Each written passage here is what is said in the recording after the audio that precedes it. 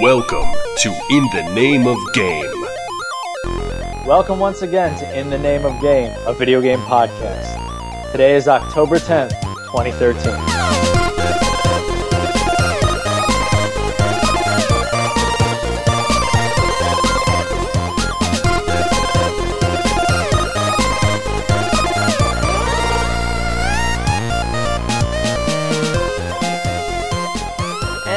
Welcome back to our show once again. We skipped last week because people were sleeping.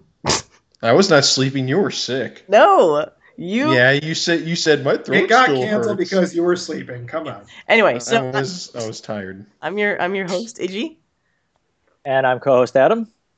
And I'm quasi sober host Colin. And I'm co-host Knox. Yay! Party on. I forgot my own name there. I almost said Scoot. 3 out of 4 of us showed up tonight. Oh my god. Anyway, I don't know why I have to be the whipping Well, boy. 3.5, I guess. Oh Right, 3.5. Adam's the half. He certainly. no. We got some cool stuff to talk about today. We actually, I want to touch upon very briefly Beyond Two Souls, which apparently just released yesterday. Yesterday. Yeah, It should be 2 days before for you. I mean, for the listener. Yeah. right. Okay. God damn it. Anyway, so the interesting thing about Beyond is that if you've been paying attention to any of the feedback from different sites, there's been very mixed reactions to this game. I can't remember, do you guys remember what the reaction was to Heavy Rain? Sort of.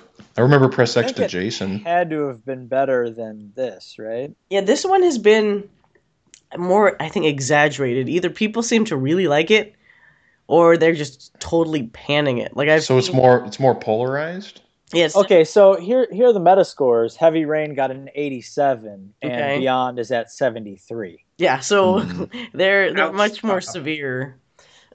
I actually just watched the Polygon has a nice video review. Justin McElroy reviewed it, and his review is drastically different compared to Ludwig Kietzmann's review on Joystick, and also on GameSpot. I always mix those up, and IGN. All the reviews are very different.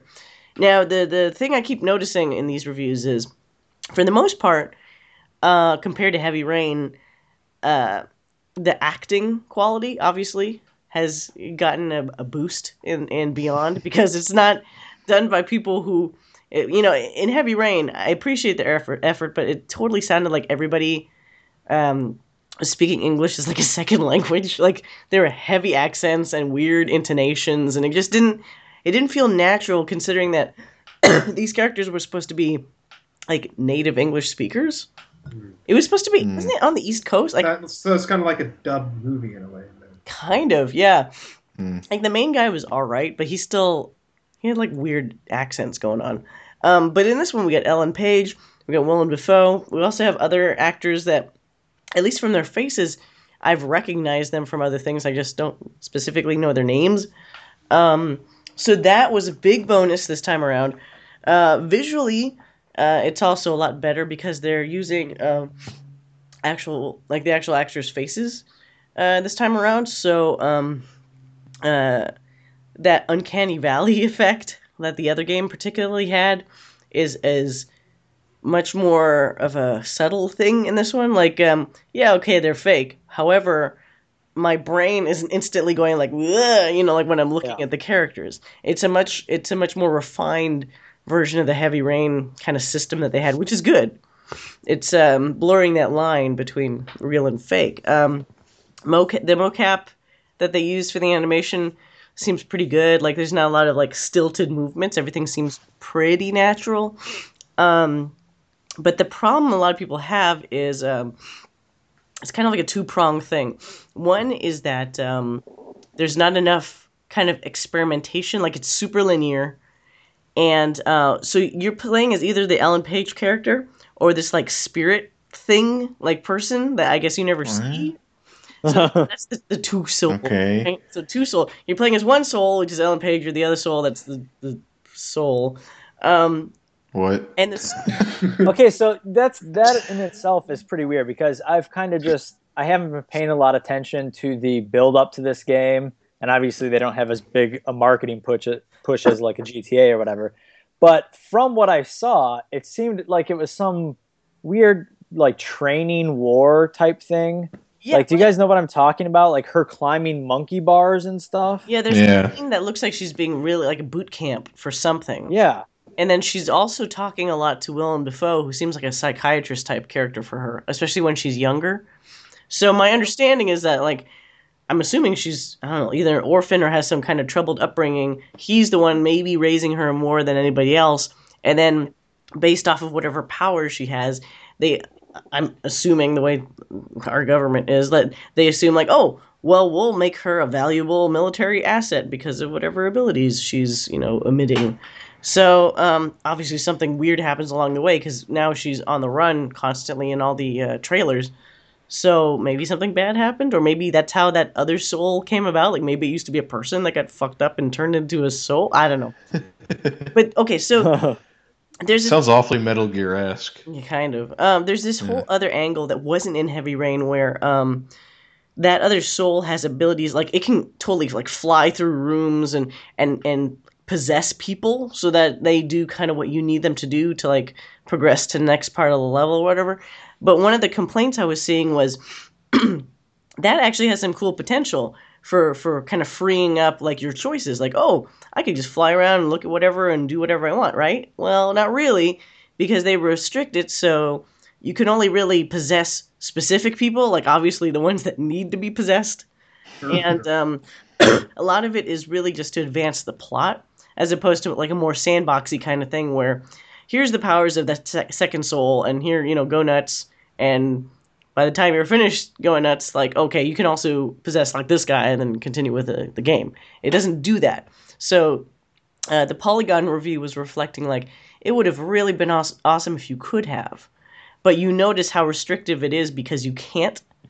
So that's kind of a downer. Plus, they still have QuickTime events in this one too. I don't know if they're quite as weirdly contextual the way that the Heavy Rains one was, like where it's like, oh, if I'm turning a dial, I have to also turn this thing. It almost looks like Beyond is maybe more like the regular QuickTime event style, like maybe just regular buttons. I'm not sure. God. It's So tired of QuickTime events. I know, but that's like Quantic Dream does a lot of like almost all their games have that style of quote unquote gameplay.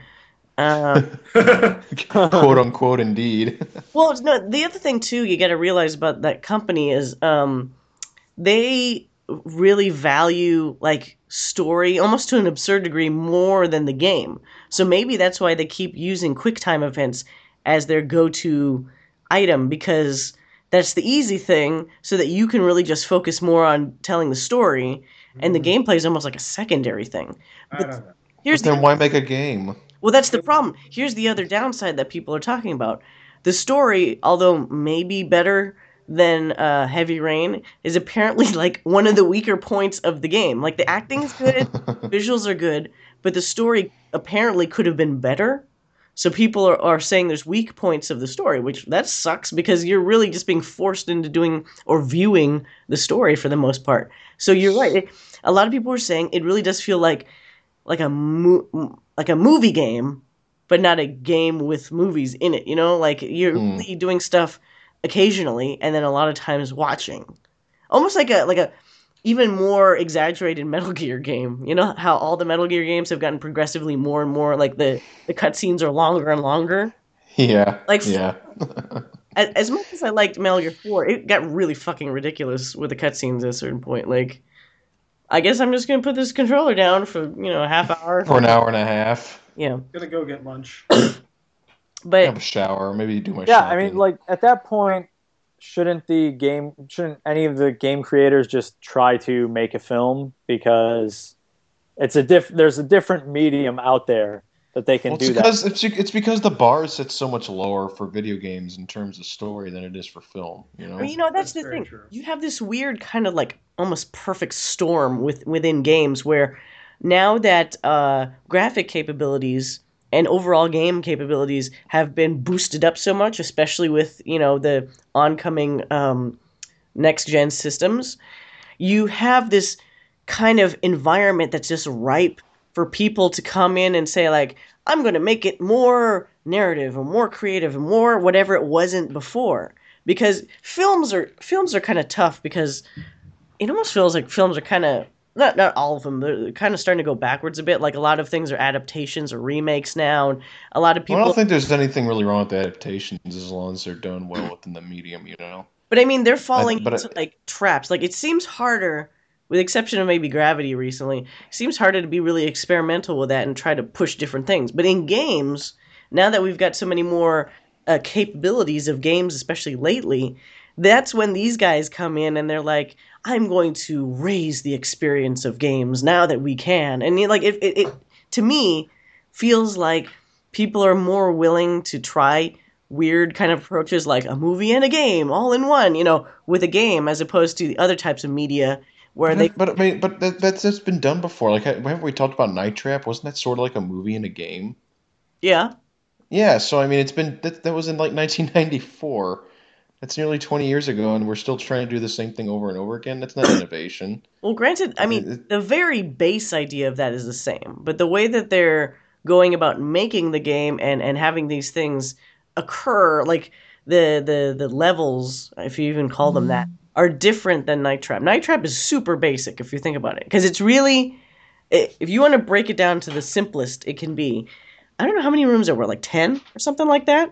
So you have rooms that are all showing a full motion video at the very same time, right? So if you stayed in one room, which is probably not advisable because you're going to fuck up, you could really watch everything from beginning to end, I think, in that one room. But no, the idea is you're supposed to be hopping between these different rooms so that there's like parallel storylines happening, and also you're supposed to save these co-eds from like creepy ninja alien guys. I can't remember what the hell they are. They're weird. It's a weird story. Yeah, they're like vampires or some kind of strange. I don't know, whatever it was. But that approach, although there is a cinematic, quote unquote, quality to how they're doing the full motion video, the concept is different because you have parallel storylines happening at the same time. Whereas a lot of games now that are cinematic, for the most part, are doing the very linear, like one story approach, where they're almost conforming it more to like a traditional movie in a sense, because it's like you almost have like a 3-act structure, but it stretched out across like 15 hours, as opposed to like a 2-hour movie. So my follow-up question would be: Is it at all cheaper to make a game rather than make a movie? I think it'd be more expensive. You got to do all the mocap and everything instead of just having actors. It takes a lot more time. It seems like it seems like it depends though, because one thing I've noticed about big budget movies and games is that actually they're sharing a lot of the same responsibilities now. So big budget games, a lot of the time, there's very few games that do hand key that are like AAA games. A lot of them do some degree of motion capture. So a lot of movies nowadays are using motion capture. A lot of games are using motion capture. So price-wise, I think that's almost kind of comparable. But a lot of these games that they are telling in this style, like a Heavy Rain or even this game, these can be made for $20 million. These don't necessarily need to be the AAA of films. Well, that's the other thing too. Like a lot of big budget games, with the exception of, I guess, Beyond is kind of like that because it's got like at least 2 well-known actors that are probably getting paid, decently well for their efforts. Movies, so much of that cost is just paying out really exorbitant like fees for like the acting talent, and then you go to like Brad Pitt, $20 million or something just for him, and no one else. But you can have star talent in games. But often, I mean, depending on who the talent is, maybe it'll still... Well, yeah, here's the thing. An Ellen Page movie, what was the budget for her last movie? And then what did they get her for this game for, That's a good question. Who knows? Maybe it was less, maybe it was more, or equal. But I would say, obviously, from what we just discussed, it can totally depend on the type of game or movie, and like the acting talent involved and like the effects involved and that sort of thing. But they're not actually so different now. I would say games are maybe in some cases a little bit cheaper per like department, maybe. But I mean, some games are put like, I don't know, a couple hundred million in for a game, but that's not as normal as like movies doing that. So I think games are still somewhat cheaper alternatives where, a director of a game can feel like they're more of like an auteur than like somebody that had to scrounge up like $100 million for a movie. Like you still have higher ups that probably dictate what your game or movie is going to be about. But I don't know if it's just me, but it seems like you have a better chance of getting a bit more of your vision through, especially if you're like not a first timer, but like a newish director, getting your vision across in a game potentially than like a movie. Like, what director making a $300 million movie considers himself an auteur, though? I mean, all of them, sadly. I'm sure they would. Seriously? That's directors. Michael Bay thinks he's an auteur. Yeah, but Can he I also punch Michael Bay in the face? Well, no, here's the thing. Michael Bay is very aware of how horrible his movies are, and he's admitted it up makes front. so much money. Yeah, I don't care. He's still making money. It makes some shit. He just doesn't, I mean, I doubt he considers himself an auteur, though. He thinks he can do this better than almost anyone. That's why he's doing it. Make money? Well, I think he can do it better than almost anyone myself. This movie, to make that much money. Well, that's the thing. He's gone on the record as saying he doesn't make good movies. Right. So that kind of counters everything. One of the things about the term auteur that I mean, correct me if I'm wrong. It's been a while since film school, but like, it feels like even if they're shitty directors, I'd hate to say, like my mouth doesn't want to say it, but I guess I would almost call Michael Bay an auteur just because auteurs, I believe, don't they generally have like, they're recognizable for their own style or their own approach. And as much as I hate Michael Bay, he does definitely have... Okay, I see what you're saying. It doesn't necessarily, like, auteur doesn't need to mean quality. Right. It just needs to mean I that didn't say it meant quality. I think that it means that they had some sort... I thought it was that they had full and total control. That's well, right. Which it's undeniably their stamp on the project. Yeah. No, I thought that it meant that it had artistic intent. That's really what it meant, is that this was meant to have some sort of artistic intent rather than just be Transformers 2, No, but it's different than like being a hired gun. I think that's the real distinction. Auteur is the person who owns the movie. At the end of the day, they say, I had my hands in every part of this movie, for better or worse. Right. And versus, this guy was brought on to direct the sequel that's already been written by everyone, and all of this. So, like as shitty as like what's his face, Uwe Boll or something is, like somebody he's definitely an auteur. Yeah. He is. Yeah, no, that's the problem. But that's what I mean. Like that, it still qualifies as an auteur.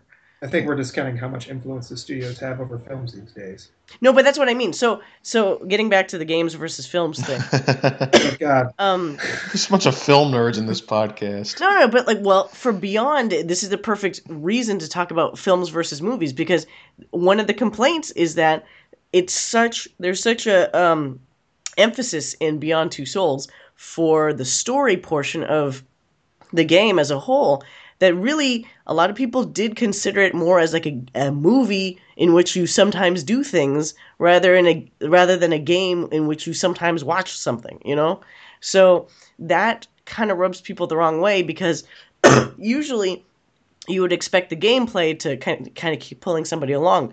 But as we've seen, especially with Heavy Rain and other stuff, the gameplay is usually the weakest component. For the first couple of times that these sorts of games come out, it's fine because it's like a gimmick and you're not as familiar with it, and you're kind of like, oh, well, that's kind of cool. Like Night Trap, like they never had a game quite like that before, so it had a game quite like that after either. Right, well, because all the controversy and whatever. But the fact that it was so unusual, a lot of people, like, it did have that buzz because it was so weird, and even though the gameplay sucked, people, I'm sure if David was on the podcast, like, he'd probably agree, like, people were kind of enthralled by it because it was so unusual and it had its own gimmick. But now that gimmick's been spread around and everybody knows about it, any subsequent release that's similar to that, people will critique much more. And I think that's what happened with Heavy Rain. Heavy Rain, and I think before that was Indigo Prophecy, was their previous game before that. They had similar sorts of things where they do like quick timey event stuff, but like the focus was always supposed to be on the characters in the story. But every time you have another one of these games, people are going to be examining it that much more closely, saying like, okay, why are we doing this again? Is there a reason to be continuing this kind of weirdo like movie game approach? Like, is it actually, am I getting something out of it? It's not like BioShock where, you know, you got a lot of story, but it's almost it goes hand in hand equally with the gameplay. Like if the gameplay with the I was going to say biotics. I've been thinking about Mass Effect too much. If plasmids and tonics, if they weren't as important to the gameplay as the story was, then it would have that kind of weird unbalancing effect that Beyond has right now with the gameplay being so much poorer compared to the story content. But speaking of BioShock, so we can get off the Beyond thing. They just released this week. Thank God. Well, I mean, I would say it's I want to touch on very briefly. Sorry. I meant to touch on it briefly. 20 minutes later. I think it's worth a rental, though, just to see like what the hell. That was a good podcast, guys. Let's do it again next week. Anyway, so the BioShock DLC, was it, what's it called again? Rapture? No. Burial at Sea. Burial at Sea. They revealed the first like 5 minutes of it, which confused the shit out of me because at first I was like, wait, did they release the game? Like the DLC? Like, did I miss the release date somehow? Yeah, I thought I did. They still don't too. even have a solid release date. It's holiday. They said holiday. It almost it's probably gonna be like December, like right at the end or something. God damn it! I don't want to wait that long. But did you guys actually watch the 5? Yeah, it looked really good. I have not. It looks good, but I'm confused because there seems to be a different kind of dynamic. Hold on, Knox. Have you played Infinite? No, I don't have a system that can run it. Do we? Oh, I guess we shouldn't say. No. Okay. There are very light spoilers in it. I'll say it without talking about the spoiler parts. So, First off, cool that within, this isn't a spoiler because they've been talking about it all the time, you get to see Rapture before the Rapture in Rapture, right? Whatever. Before the Civil War. Exactly. Yeah. So it's cool to see. It's weird actually. It almost looks like they've put the whole civilian kind of atmosphere from Columbia into Rapture. Like you see the same kind of like, who is this civilian? It doesn't matter, whatever. Just kind of hanging out and talking with each other, the way that they were in Columbia, which is kind of funny. You have a very different Elizabeth. Can't tell yet if it's a different Booker. Although somebody made a funny point of saying like, there's a part in the first 5 minutes where they go to some button or something and he smashes it the same way that he smashes. Yeah, he does. It's. I was gonna say something like that. Where Yeah, so one of the comments on the YouTube video was like, it's good to see that Booker still has his hatred of buttons. Yeah. Even in alternate times and spaces, he can still smack buttons. Yeah, he smashes that button really fucking hard. He's like, boom! Yeah, I hate buttons. So he sounds pretty much the same. She's like a totally different character, it feels like. So that's really interesting. Older. She does. I was trying to examine. I don't know if it's the makeup or what. She has makeup. She has a longer dress, which... not concept art, like design wise sometimes is used to indicate age, the shorter the dress, the younger the person, whatever. And also when she's lighting the cigarette, opposite with the hair. That's funny, right? What? Older women have the cropped hair, shorter hair. That's the true. Skirt lowers and the hair short. So you're trying to say something when Elizabeth cuts her hair in Infinite? Actually, yeah. You know what? That works really actually makes sense. You get that the death of innocence kind of thing. So it's very the youthfulness is gone and but yeah, anyway, so as I was saying, when she gets her cigarette lit up by Booker, she has with the which is cool. Is it just me, or does it seem like she has like very slight bags under her eyes, or is it the lighting? That's what I couldn't figure out. I was like, is that supposed to be indicative of her being maybe a little older? Yeah. It's hard I didn't look that closely at it. At that part, at least. She does carry herself differently. Like, for example, her run cycle doesn't look quite as, like, vibrant as, like, the main game's run cycle. Like, I mean, maybe I'm wrong, but it seems like they did a different run cycle for this Elizabeth. But yeah, so... there's a lot of really intriguing little details that I'd want to examine more, especially once you're playing like the full game. The cool part, of course, like we mentioned before, is that it's like I guess a two-parter. So the first part is Booker, and the second part is Elizabeth. Mm-hmm. So it's like, what are they going to do with that? I'd be curious. But how long are we going to have to wait for that one? That's going to. Well, they said it was supposed to be like after the New Year. I think they were insinuating. It almost sounds like Valve time. They give an initial date, and then it ends up being a couple months after. Yeah, watch this not come out until like June of next year. Jesus. But yeah, so well, he is working on his Logan's Run script at the same time. Are they really? Who is Ken Levine? Yeah, I heard. Oh my god! You know what? They had Logan's Run on TV. I think maybe a week or two ago.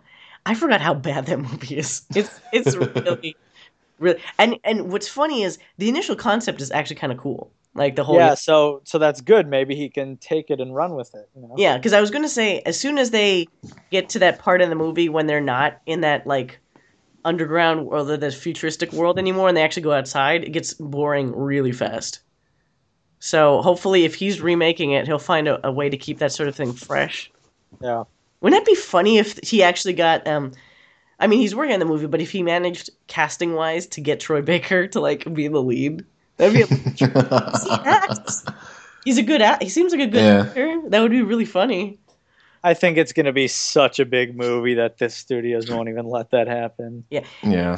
If they can't get Nathan Fillion to be Nathan Drake in an Uncharted movie, I guess there's no chance of getting Troy Baker in Logan's Run. So, because you would think that would be a shoo-in. Like, dude, Nathan Fillion's popular. He's really come up a lot, popular, like acting wise. Like he's done a lot more roles. He's even done kind of like cartoony role. Like he's got a lot of versatility, and yet they don't want to put him in a role that seems like it was actually made, like borrowed from him originally. So that really blows. I'm kind of bitter about that. Can't tell. Yeah. So if you haven't seen it, definitely check it out. First 5 minutes of the BioShock. God, it looks so pretty. I mean, I could say there's spoiler stuff in there, but actually it's pretty tame, and especially if you don't know what happened in BioShock Infinite, you're not really sure what's being spoiled, honestly. Yeah. So it's not terrible. I mean, spoiler-wise, it's great, preview-wise. It looks beautiful. Yeah. I'm really excited about it, actually. I'm just glad it's back in Rapture, because, I mean, to be honest, like, Columbia was never near as riveting environment as Rapture was. Well, we talked about this before, right? So the purpose of Columbia, I believe, was totally different than the purpose of Rapture. I totally disagree. I think they're pretty much the exact same thing, just a different philosophy. They're supposed to be, I mean, these are supposed to be utopias, which ultimately fail. But I mean, I just feel like Rapture's philosophy. I mean, the American exceptionalism, while we still certainly have American exceptionalism today, like they did in Colombia, it's been 100 years. I mean, it's been more than 100 years since that idea kind of came to fruition in 1893. But considering that, yes, granted, both of those things failed, I always took Columbia and Rapture as like different sides of the same coin. Like they felt like opposites to me in terms of their approach. Like visually, you get Columbia, which is super open and super expansive, and it's like, oh, it feels like quote unquote like the sky's the limit. Whereas you have Rapture, where no matter what you do to the city, always feels kind of claustrophobic and tight and controlled. Well, I thought that was part of the irony, was that it's claustrophobic and underwater and everything's latched together and airlocked and everything, but it's supposed to be the most open society ever created. Right, and then ironically, Rapture was different because, at least according to Ryan's approach, if you did well and if you had goals and if you pushed yourself, you had a place in Rapture. Whereas in Columbia, it looks like people are clearly trying and pushing and whatever, but due to the societal like hierarchy, if you were different skin tone or if you was like Irish or whatever, like forget ever getting ahead in that society. They'll claim you can, but you clearly can't. So that's why I said to me they felt like they were connected by the same base elements, but they were total opposites in how they functioned. And I mean, despite the fact that they both did fail, they failed in different ways. So it was interesting to me to see the two different games deal with like two different societies that wanted to be so different than the average society. Yeah, and how they've still fucked up. I mean, I think what was so novel about Rapture is the fact that you don't see, you didn't really, at least in my experience, you didn't really see much of an indictment of like hardcore libertarianism. I Mm. mean, you've seen plenty of indictment of American exceptionalism and racism and all the trappings that come with all the jingoistic crap. But I mean, you haven't really seen um, what could be wrought when a society is absolutely free, I guess. Well, It's see hard. that It's hard. that It's hard was to talk. It's hard to talk about considering my politics, because I'm also extremely libertarian. was But it's that was hard the to talk. It's problem. hard. That was the problem with Rapture, though, because in theory it's great Well, because but it wasn't, because that's not what the problem was. The problem was is that Andrew Ryan betrayed his own ideals. That no, was the point. that's what I'm saying. That's why it can't exist because he was saying originally, if you're the best, do it. If you can take this over, almost kind of like not like a Sith, but like if you have the power to make something happen, you should have the freedom to do that without being confined by restrictions or whatever. However, people like Fontaine and those guys are so good at exploiting that and getting themselves ahead, which in that society that should be accepted because that's what it's what it should normally be rewarding. That's when Ryan's like, wait, maybe not, and Yeah. then it kind of folded in on itself because you dying by your own sword. The stuff that you allow and you praise ends up being the stuff that like kills you. So I don't like. In a way, it is kind of a commentary on that sort of thing. It's just a different type of commentary. Like I think the Columbia stuff is a bit more obvious in some respects, maybe. I think that's why it's a lot less sophisticated. It's a lot more in your face, sort of, and that's been done before. And to be honest, like the way Infinite handled a lot of political issues, namely like the racist issue, when it came to blacks especially, was like they basically just said racism is bad, and then that's kind of how they left it. Like all of a sudden they move all to this timey-wimey sort of stuff. I think that was my main disappointment with the game. Not that I didn't like it. I mean, I've gone over this before, but I've played the game like three more times since Well, the we thing is, initially talked about it. the racism card was really just played as a way to flesh out like another angle of the kind of dark side of Colombia that they initially try to show off, like that Yeah. they hide.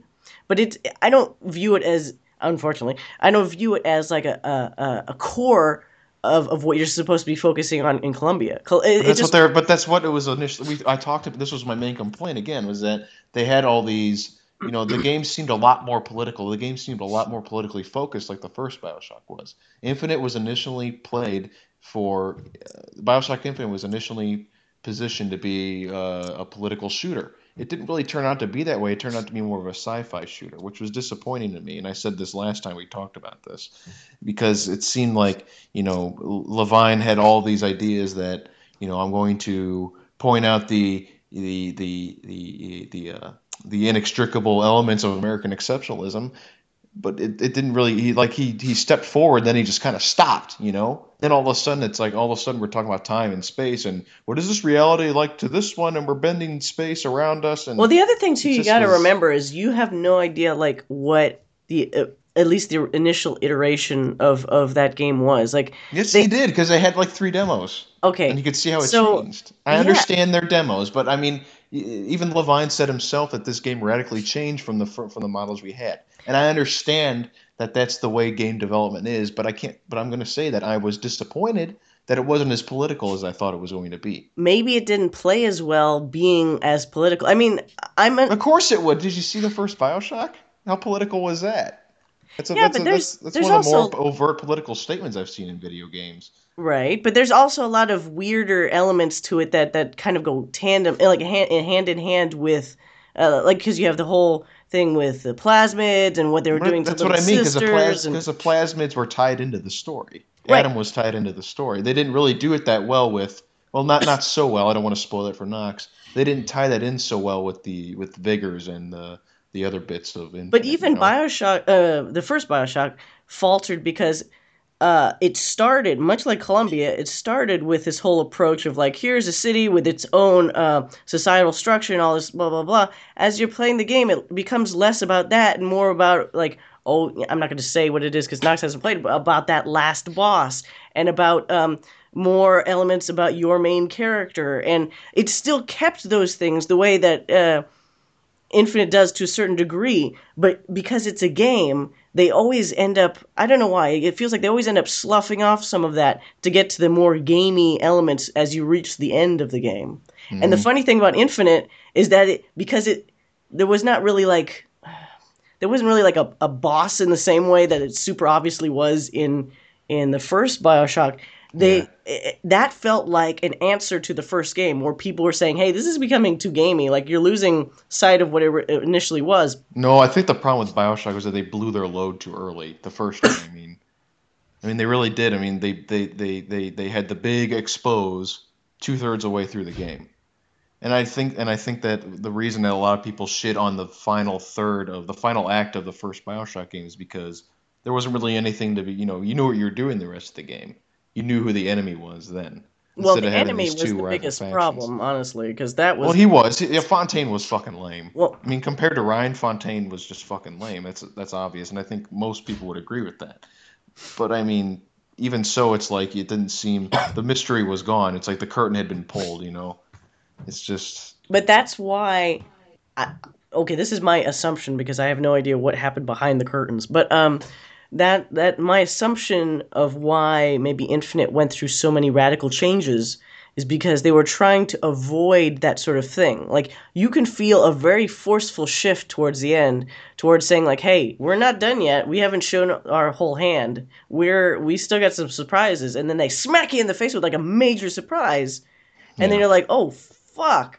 So in a sense, I have to give a little more credit to them for kind of learning from their mistakes. Like, granted, not everybody liked all the stuff at the end, but the fact that they showed that they knew what their weakness was with the first game in terms of that ramp up and then immediate ramp down. Yeah. And that they wanted to make sure that everything was always turned up to 11 near the end, so that you still felt like you're hanging on, for that roller coaster ride. So that's what I'm assuming. I mean, I have no idea what the original game played like, but my assumptions are, my hopes at least, are that they kind of did a little give and take and erasing of some things because they wanted the overall feel of the game to feel entertaining. Like, maybe the original game, if it was very highly political, might have felt too preachy. Like, maybe it just wasn't as satisfying. Well, like the first game wasn't preachy, though? That's my point, is that, well, I think that... the problem is this game also has, like, more religious topics and more a society. Like, this is a little more... Well, that's the thing, too, is that Levine actually said that there were a number of religious people on the team, on the development team, that said that his treatment toward religion wasn't fair, and they actually had to tone it down. Right, but... I'm not that sort of person anymore to have a hard-on to, for religion, hate, and all that sort of stuff, but it's like... if I don't know, it's just so frustrating that I don't know. I mean, I don't know. I don't know how to articulate it right now. I'm just getting tired. Maybe we should move on to a new topic. Right. Well, I mean, because I'm not even getting into this because we'll stretch it out another hour. So, next song. All I'm saying is that they clearly wanted to learn from their previous game. So that's fine, but I think that they detracted a little bit. But the ending was cool. Yeah. Good job, everyone. Right. Anyway, so there's a couple other tidbits here. Colin posted some information about there's an interesting game that they're trying to... I don't think they've actually developed it yet. I think it's in concept. It looked like concept art. Yeah, it's a concept. Yeah. It's called...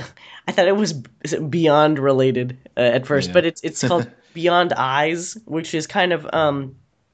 this sort of, kind of in the way that like Flower or those kind of games are. It's a little bit more exploratory. It's this girl who's blind, and whatever she feels ends up becoming like a colorful world, which is funny because the first thing I thought of when I heard this game is actually what one of the people in the comments posted a link to, which is this short, I think it's Chinese short animation that's called Out of Sight.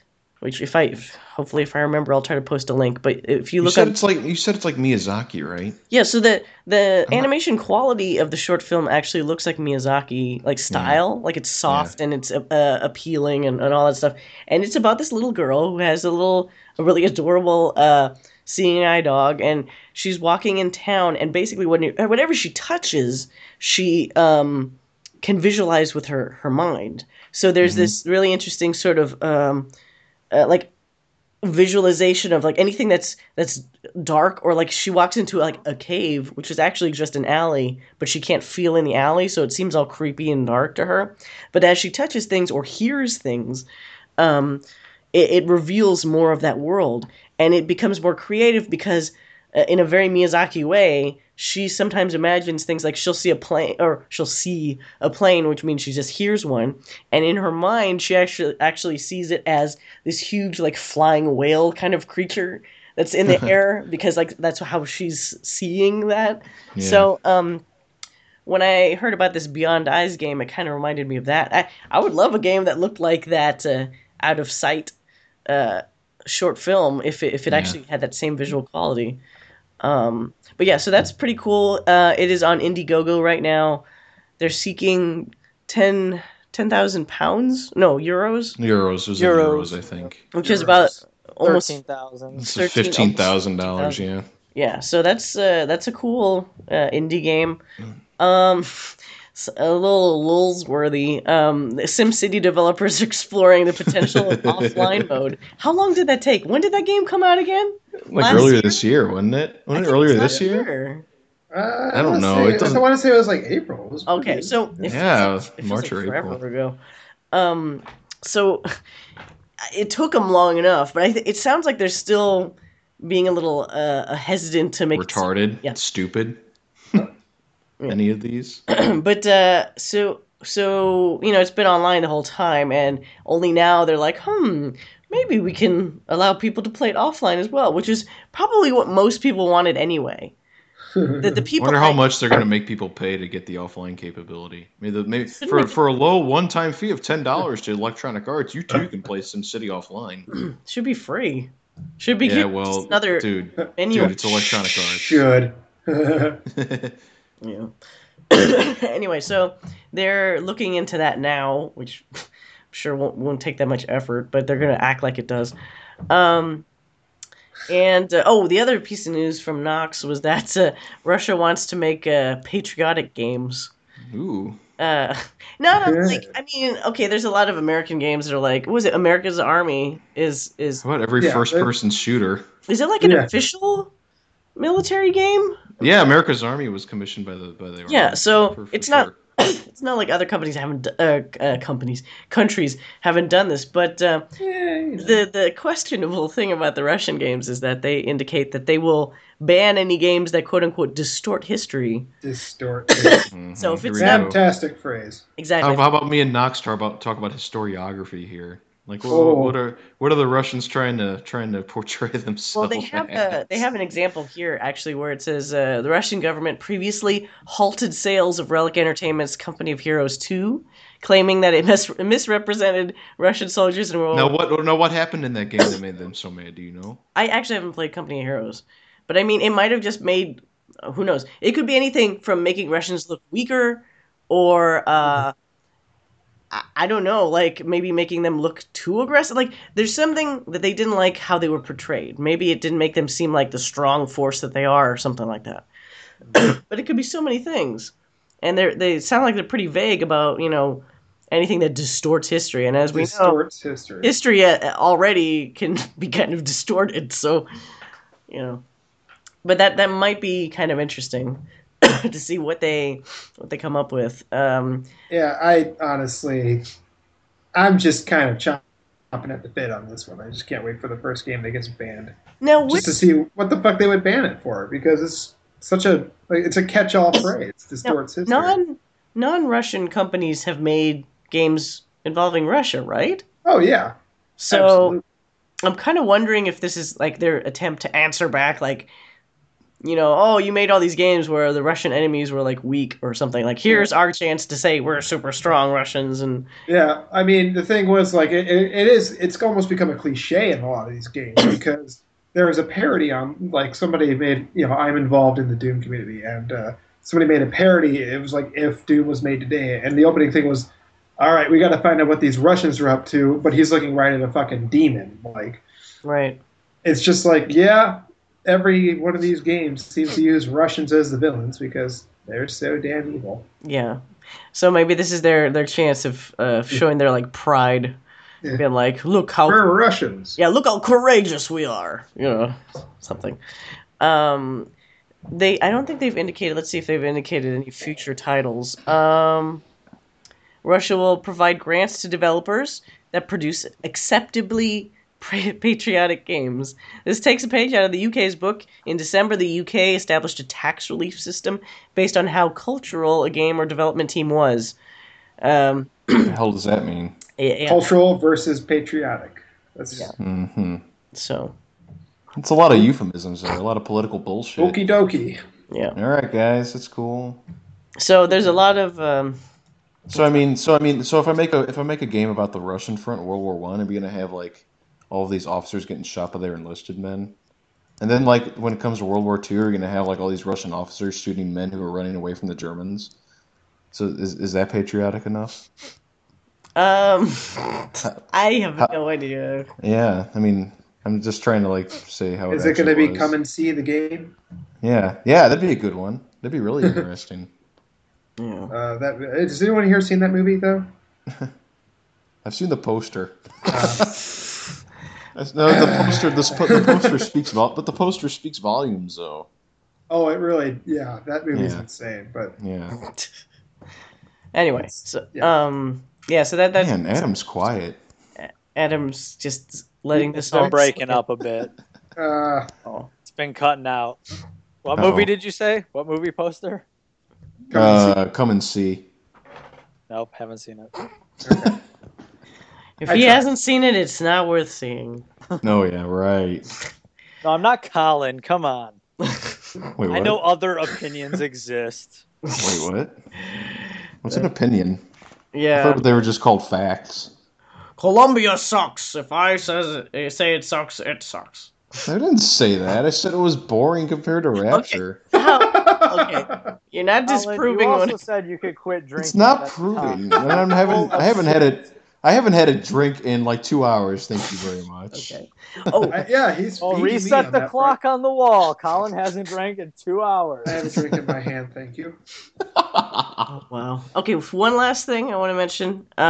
If you've been playing GTA Online this week or the past week, you have probably tried out the god-awful character creator, and I just wanted to mention it for how shit it is and how I hope that no one else makes this fucking mistake that Rockstar made. First of all, okay, not including the weirdo errors that have been popping up from people playing. Like, for example, my producer has been playing GTA Online, and his character was deleted like 4 times, like through errors.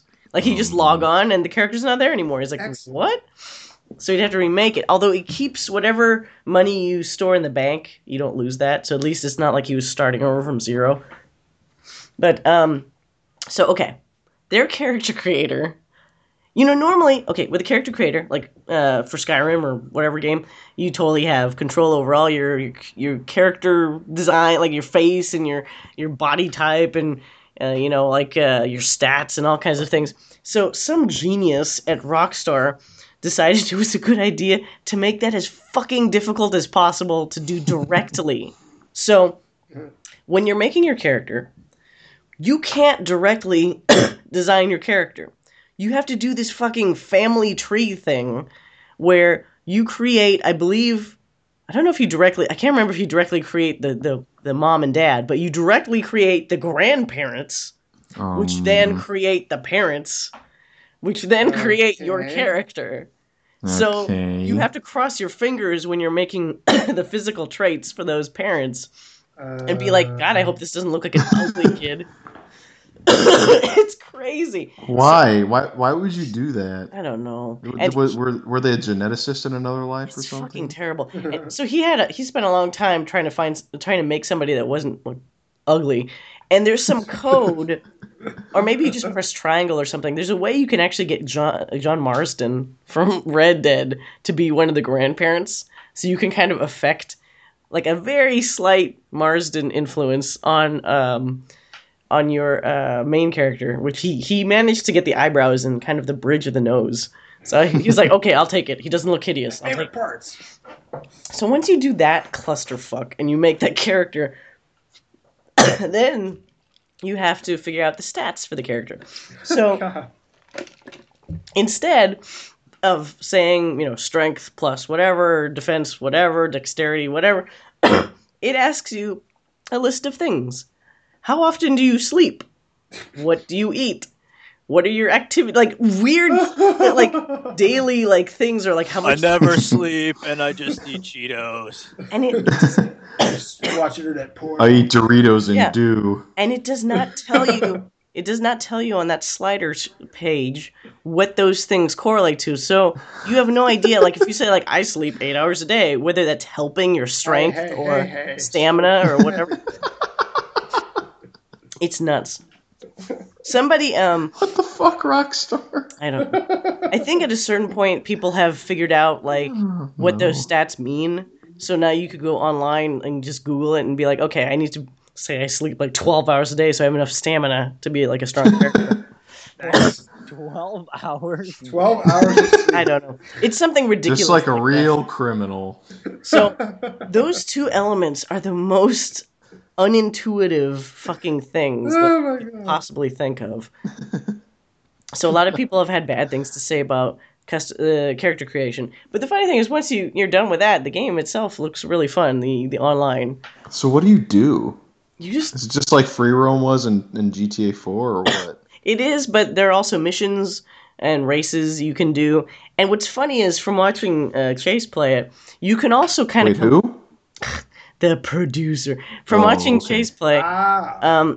you can also kind of combine missions with other people. So if you're the type that doesn't shoot everybody as soon as they see them, you can team up with somebody. Like what he was doing was, which was pretty funny, was one of his first playthroughs. He decided, you know what? I'm not going to shoot everybody because it's really boring.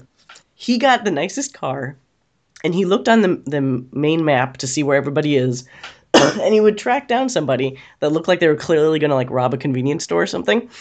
And he would drive up to that convenience store while that person was clearly like robbing someone inside, and just go honk honk honk honk honk honk.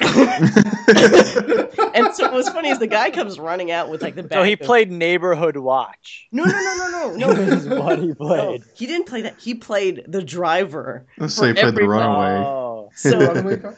he He was was Ryan Gosling. He was Exactly. I thought you were going a completely different way there, Oh, like no. alerting people.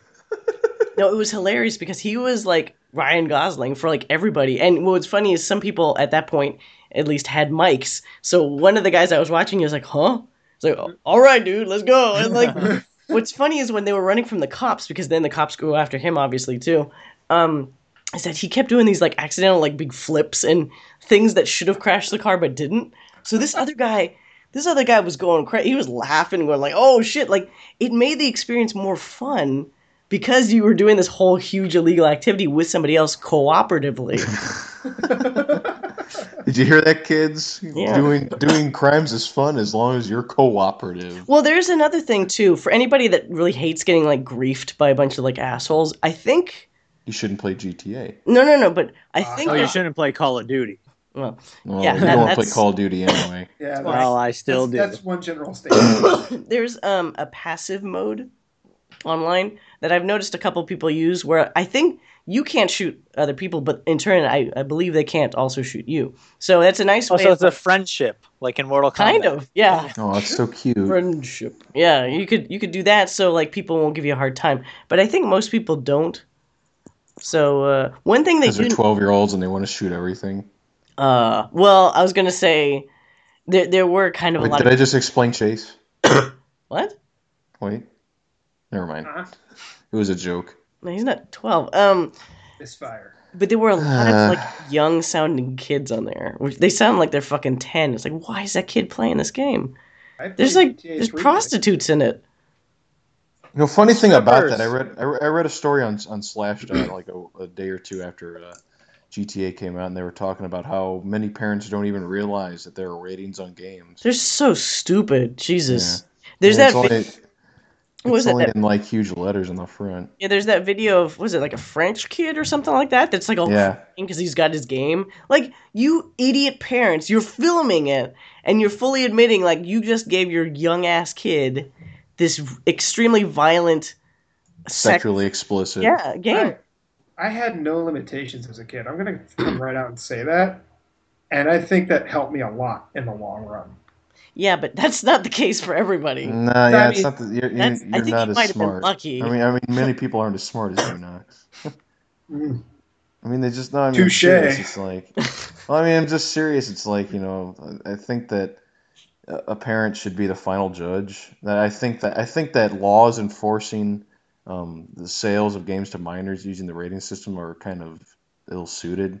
But by the same token, I think that they can actually be used to inform parents That's about the what thing. is in a game, and but that's not what most people use it for either. It's, you know, it's a problem with people. It's either black or white. It's like either we have to have a law enforcing these ratings, which aren't even governmentally sanctioned anyway, officially, or we just or people just don't pay attention to them at all. There's never any middle ground, you know.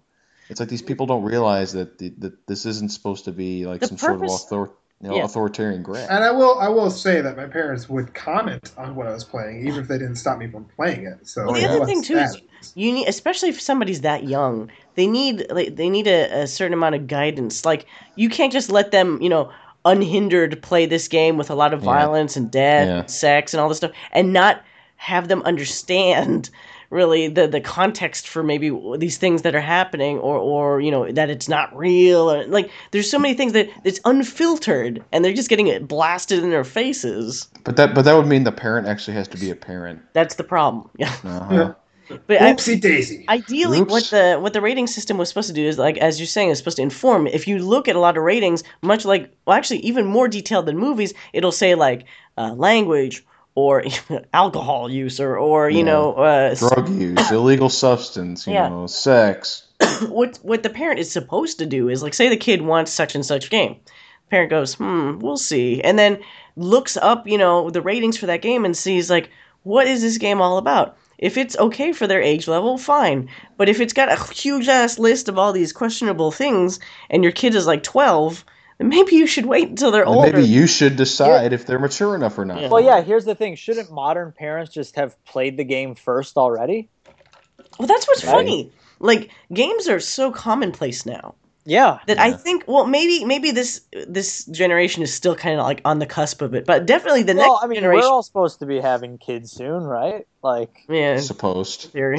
Well, right, by society standards. That means there are people that have come before us and had children and have been playing video games their whole lives. But that's true. Like, parents or future parents are going to be more familiar with games as a whole. So hopefully, unless they're fucking stupid, they don't right there. They don't, they are. They don't get the luxury of saying, "Oh, I didn't understand this" or whatever. No, you clearly know how the fuck these ratings work. You're just purposely choosing not to. It's not like a previous generation when you're like, "What? Do you play the Nintendo?" Well, right. Like, well, even then, like, think about the worst video game you played as a child. If you stop playing games now, like, think about like the most scandalous game. It's exactly that, but better graphics. So you should know what your kids are doing. Maybe Mortal Kombat? It must have been Mortal Kombat. Yeah, like the first GTA, I maybe. played some weird, like, there was like a PC version of it that actually had the blood, and I remember playing it, which sucked because try to do those fucking moves on a keyboard. I played the Genesis version of Mortal Kombat 2. But it's like, my dad knew, but it's like, I think he also, at that time at least, he also knew that I was even as a kid, very analytical of these kinds of games. So clearly, if I couldn't handle it, he wouldn't have let me play that game. Like, my my uncle was really into Sierra Online games, so that's how I actually got my love of adventure games, because he would lend me a lot of his, like, Quest for Glory, King's Quest, whatever. But he had a lot of Leisure Suit Larry games. My Yeah, dad, I was gonna ask. I thought that's where you were going with my it. dad did not let me play those games. So, I mean, granted, I don't think it would have done anything, but he did have kind of limits. Like, it wouldn't be like, you will never play these games, but he's like, no, let's kind of angle you towards these other games so you'll be distracted by I'm something. just take a seat. Yeah. Which is actually why I hadn't played Leisure Suit Larry for the longest time. Like, I had a little catch up to do where everyone else was like, yeah, I played, all 4 of the first games or whatever. But yeah, parents just need to realize. Parents need to be parents. Yeah. Parents just don't understand. You can't just ship your kids off to some school and be like, oh, okay, done. Time to play some video games. Fuck, man. Anyway, on that downer, No, it's just- I think Oh, I think that's good for this week. yeah, I didn't get to mention the Zelda thing, but that's all right. Oh, do you want to mention it quick? Yeah, just a really quickie one here. It was announced that the new Zelda game, you will be allowed to do the dungeons in any order you want. Mm. I mean, I Sounds like imagine trouble. there will probably be like a starter dungeon, but at the end of the day, there's a shop that you can go to throughout the game that has all the traditional weapons, like the hook shot and boomerang, what have you. Mhm. And this was announced, and naturally, Everyone got people were mad? like, "You can't do that." Why is that a problem? Because they're Nintendo fanboys. Wait. Okay. Let's a little known game, such as better known as Legend of Zelda 1, let you play almost all the dungeons in whatever the fuck order you But want it. Iggy, these guys aren't old enough to have played that. They played Ocarina of Time, and that was their first. Like, with the first exception Zelda of game. a couple parts of those dungeons where you need, like, a bracelet or, like, the fucking candle or whatever, like, you could, if you knew where the fucking Death Mountain level was, or the level in Death Mountain was, you could fucking blow up that rock and then just go in and do the last level. But I mean, the twist here is I actually played Ocarina of Time out of order the first time I played it. oh, really? I didn't know, like, I played Fire Temple first the first time I played it. When instead did of you do Forest Water Temple? Water Temple? I think I did Fire Temple, Forest Temple, Water Temple. Uh, Then I maybe Spirit Temple, Shadow. Yeah, I did it completely out of order. And all my friends were flipping out at me. What? And I guess the announcement of this kind of triggered a reaction for a certain group of people. Don't know who. Mostly Fanboys. people who played Ocarina of Time in every game. I think that's since the then. thing. I think that's the thing. I've maybe it's just me, but I've noticed this kind of a divide between the more old schooler or the old style Zelda gamers and like the 3D Zelda gamers. Like, there's clearly that group of people that thinks that Ocarina of Time was the Zelda game and nothing compares to that and nothing Yeah. beats that. And then Yeah. you get people kind of like me, actually, that think that the original game and that kind of approach, like Link's Awakening and all those things, felt more fun and in some ways more innovative than a lot of the 3D versions of those games. Sure. I So, mean, the whole thing is, I was Ocarina of Time was my first Zelda game. mhm. But I went back and looked at the other ones because I enjoyed it enough, and I doubt a lot of people did that. But I mean, the fact of the matter is, to me, I'm pretty well known. I mean, to people who know me, like Colin will vouch for this, that I like open-ended ideas. I like the idea of exploration Mhm. and the idea that you can go somewhere before you can go another place, but the next time you play it, you can do it in a completely different order. I think it adds replayability. God, to you a game. probably you must have really loved the first Zelda then. Oh, absolutely. Because it's like, Yeah. if you knew where all those items were, especially things that were just like hidden under like a one of those soldier statues or whatever, like you could just grab everything with the exception of the Master Sword, like Yeah. as soon as you wanted it. It was a good old time, if you ask me. But I think a lot of people underestimate the potential that an idea like this would have. And their gut reaction is, well, that's not Zelda. Now, is it going to be 3D or is it going to be more like the old school ones? I actually have not looked into that. Is I that- only, That's the other thing I've been noticing, though, about people that get mad about this kind of thing. It's like a bunch of them just want more and more of like, They want Ocarina of Time. They want Ocarina of over Time and every over time. and over. yeah, it's like Ocarina of Time version like 5 or something like that. Like, don't you want something different? No. I guess. Well, it's people- sort of like how Majora's Mask and even Twilight Princess, to a degree, broke the base, so to speak. Like those are even like Wind they're Waker two- was the most. Oh, Wind Waker, absolutely. Yeah. Some people really didn't like Wind Waker because it went extremely cartoony from doing the Yeah. normal proportioned Link all of a sudden to like a little super deformed Link. So I didn't have a problem with that, but I remember when Well, it was a lot of people announced. did, and that's exactly the problem. They're just afraid of change. Yeah, They're I just think the afraid moral of of change. the whole story here is that change isn't always a bad thing. And why the fuck are we judging a game before it? I mean, obviously we do this with every game before it comes out. Isn't We that- gotta yada, yada, Isn't yada. that kind of ironic with Nintendo? Because a lot of people criticize Nintendo for being too samey, especially with the Mario reluctant to series. change, yeah. Well, I mean, Yeah, that's so the thing. Mario series, you have the same Mario game over and over again. Now it's just called Super Mario or Super Mario Or Brothers. new Super Mario Brothers. Exactly. It really peaked with Mario 64 because that was the only one that like had a new element to it, if you ask me. But with the Zelda stuff, it feels like they've tried a little bit more to kind of work around, like, oh, well, Yeah. let's at least put a new idea in each one, if it's not, like, totally new. And then Right. people throw their shit. So, like, you're damned if you do, damned if you don't, because if you make a bunch of new stuff, people flip out. And then if you keep everything exactly the same, like you think they want, then they're like, nah, what is this? So, Yeah, that's Yeah. exactly what it's. Someone releases a different idea, and all of a sudden, rabble. yeah, rabble, rabble, rabble. Rubble. Yeah, and it's kind of embarrassing to whenever's like, "Are you a Zelda fan?" Sure.